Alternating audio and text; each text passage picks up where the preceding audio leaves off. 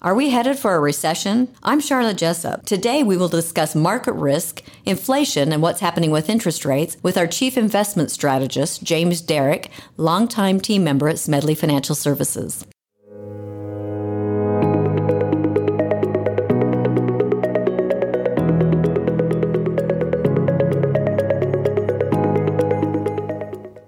Welcome to the SFS Power Up Wealth podcast, where we provide impactful insight and expert opinions on timeless financial principles and timely investment topics, preparing you to make smarter decisions with your money.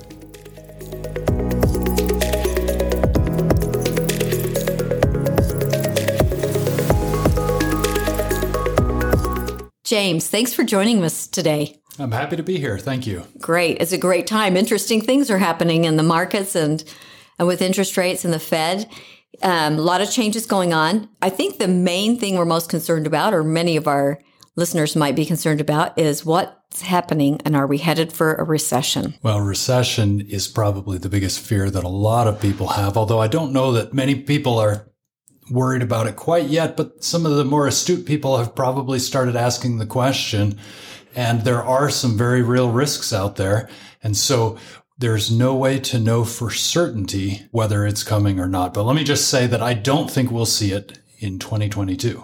What indicators would you be watching for the risk of a recession? One of the indicators that's concerning is oil prices, because they have a big impact on inflation. They have a big impact on the psyche of consumers, American spending. As the price has been rising at the gas pump, it just makes it more difficult. And if you're paying $4.55 a gallon at the gas pump, you might decide you're going to spend a little bit less somewhere else. And that kind of decrease in demand can lead to a recession. And we're all feeling the pinch at the pump and everywhere else. We've seen increased volatility in the market, and a lot of it's probably a result of this. What kinds of things are you doing or can investors do to hedge against volatility? Well, there's only so much you can do, first of all, because risk is just inherently part of investing in the market. There are a lot of good things out there going on still. So like unemployment is really low. Consumers have plenty of money. Corporations actually overall have quite a bit of money. And so it's important not to panic, first of all, which almost goes without saying, but I think we should say it. So some of the things that people look at are bonds, first of all. Like if you've got a portfolio of stocks and you're looking to diversify, you might choose bonds. They have not been good this year. Other areas might be in commodities, like we talked about oil. We also get a lot of questions about gold, for example, a way to diversify. It seems like there is a lot of chatter around gold and energy and commodities, and a lot of people wondering why you wouldn't dump a lot of money in there as they see those things rising. What can you tell us about gold and energy commodities? Well, first of all, they have been very poor investments since, I would say, 2008 overall. And that's important for people to remember because they follow cycles just like other things do, like the stock market does. And so they're not a fantastic investment. They don't always go up. They can also go down just as much as anything. In fact, people would be very surprised to know that the volatility in commodities, including gold, the ups and the downs are just as big as in the stock market. The difference is really in the long-term expected returns, because when you go back and look at history over long periods of time, like 10 plus years, the stock market tends to do very well for people despite all the ups and downs. You don't find that always with commodities like gold. In fact, Roger Smedley likes to say that an ounce of gold 100 years ago could buy you a nice suit, and an ounce of gold today can buy you a nice suit. So it's not quite as solid investment as it might seem. And it moves fast. I think if people were looking at a chart or the movement of that and thinking they were going to load up on that area, they might be surprised. Yes, and I don't want to discourage anybody from using it as a tool for diversification. I just want people to understand that there are risks involved in that as well. And, any allocation to that, I would think should be viewed as a diversifier and not as like a core part of your portfolio. It's no secret that we're fighting inflation right now, or that there's a lot of inflationary pressures in everything from filling your gas tank to going to the grocery store, in many other areas. What do you see happening with inflation, and how's that going to impact what's going on in the market? Inflation is currently, at the time we're recording this, at 7.9%. The Federal Reserve came out recently and said that they had thought that by the end of 2022, inflation would be 2.5%, but now they are saying 4.5% by the end of the year, which is a lot better than 7.9%. But it's still a little high. We expect inflation to continue to be difficult. Part of that is the price of oil, although that has come down from its highs a great deal. Part of that is disruptions from COVID-19 still happening over in China, and that seems like they still need to deal with that issue over there.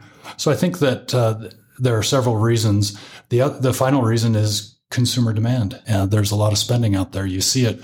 When you go to a restaurant on a Friday night and it's a long wait. I know you and I have talked about this. And so, it's busy. The airports are getting more busy. So spending has been pretty high, and that kind of demand gives companies the flexibility to raise prices. So I think it's going to be around a while. And I think it's going to present a bit of a challenge, especially for low-income earners. Very difficult. I agree. It makes it hard. They are definitely impacted the most, or feel the impact the most.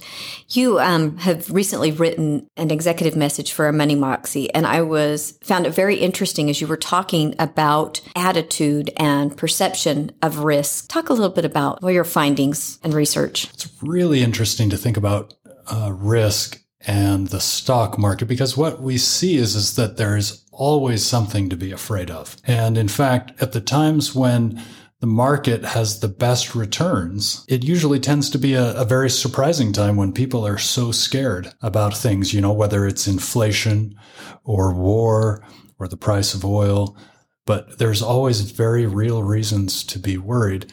And yet the market at some point in time flips around and starts going positive despite what's happening. In fact, one of the most powerful words in investing might be despite, because there's all this bad news in the market. Despite all that, the market goes up. I mean, it tends to do well when you least expect it. Interesting. And I think when we hear about risk or think about risk, really has a negative connotation with it. It's a four-letter word.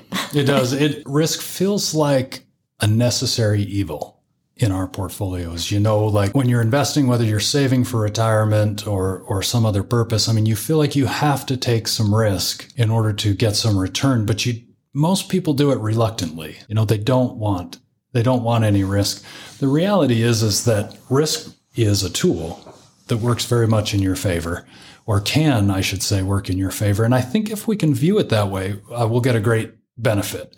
There was a study done at UBS, just coming out of the 2008 Great Recession, the big financial crisis back then. And researcher Alia Crum divided employees into three different groups. One group received a negative message about stress, probably very similar to a message that we've all heard. It's debilitating. The second group received positive messages about stress, how it can be a tool to help you focus, to elevate your performance. And they saw video clips of people rising up during crucial moments, like Winston Churchill during World War II, or LeBron James making a game-winning free throw. People who embraced the moment and the stress and really came through with their best performance.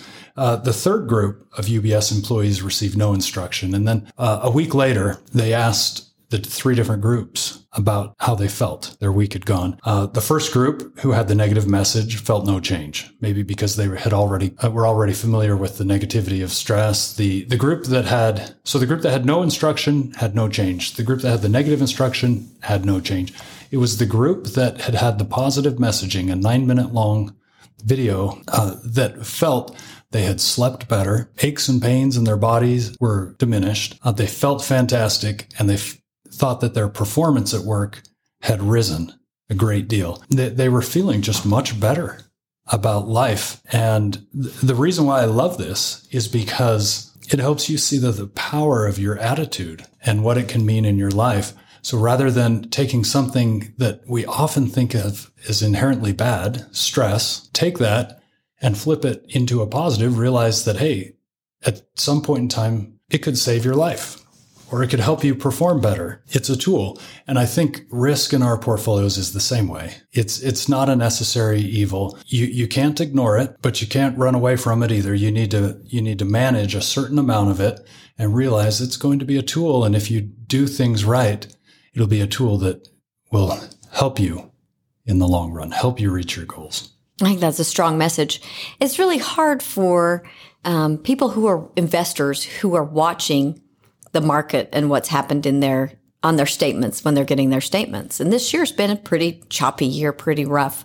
What would your encouragement be to them regarding risk? Well, I don't expect anybody to come away from listening to this and say, well, I love risk. This has been a very difficult start to the year for the stock market and for most investors. And so I don't suspect that they're going to love that kind of risk. But I think that they can flip it on a positive, flip it into a positive and see that when times get rough, that's really when opportunity might be elevated. And so don't run away from it, but stick with your plan. If your plan is to buy and hold, then buy and hold. If your plan is to add more money when the market's down, add more money.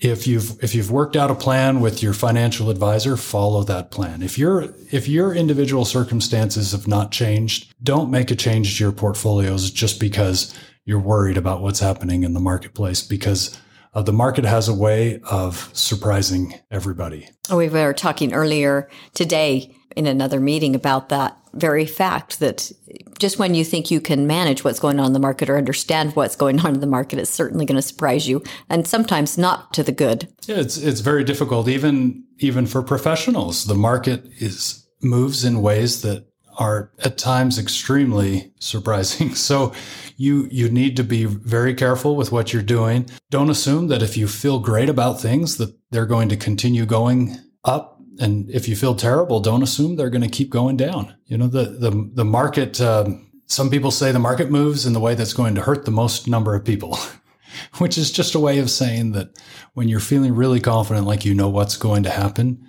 you probably don't. So stick with your long-term plan. I think that's great advice. I think it's good advice as far as staying invested, sticking with your plan, and understanding the risk that you have and that it can be a good thing. James, thanks so much for joining us today. Thank you for joining the SFS Power Up Wealth podcast. Smedley Financial is located at 102 South, 200 East, Suite 100 in Salt Lake City, Utah, 84010. Call us today at 800-748-4788. You can also find us on the web at smedleyfinancial.com, Facebook, Instagram, Twitter, and LinkedIn.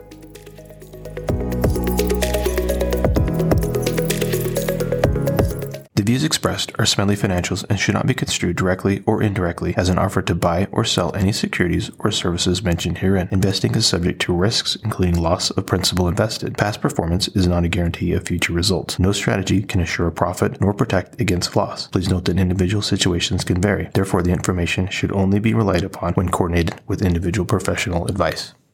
Securities offered through Securities America Inc., member FINRA, SIPC, Roger M. Smedley, Sharla J. Jessop, James R. Derrick, Shane P. Thomas, Michael B. Ani, Jordan R. Hatfield, Lorraine B. Taylor, registered representatives. Investment advisor representatives of Smedley Financial Inc. Advisory services offered through Smedley Financial Services Inc., Smedley Financial Services Inc., and Securities America are separate entities.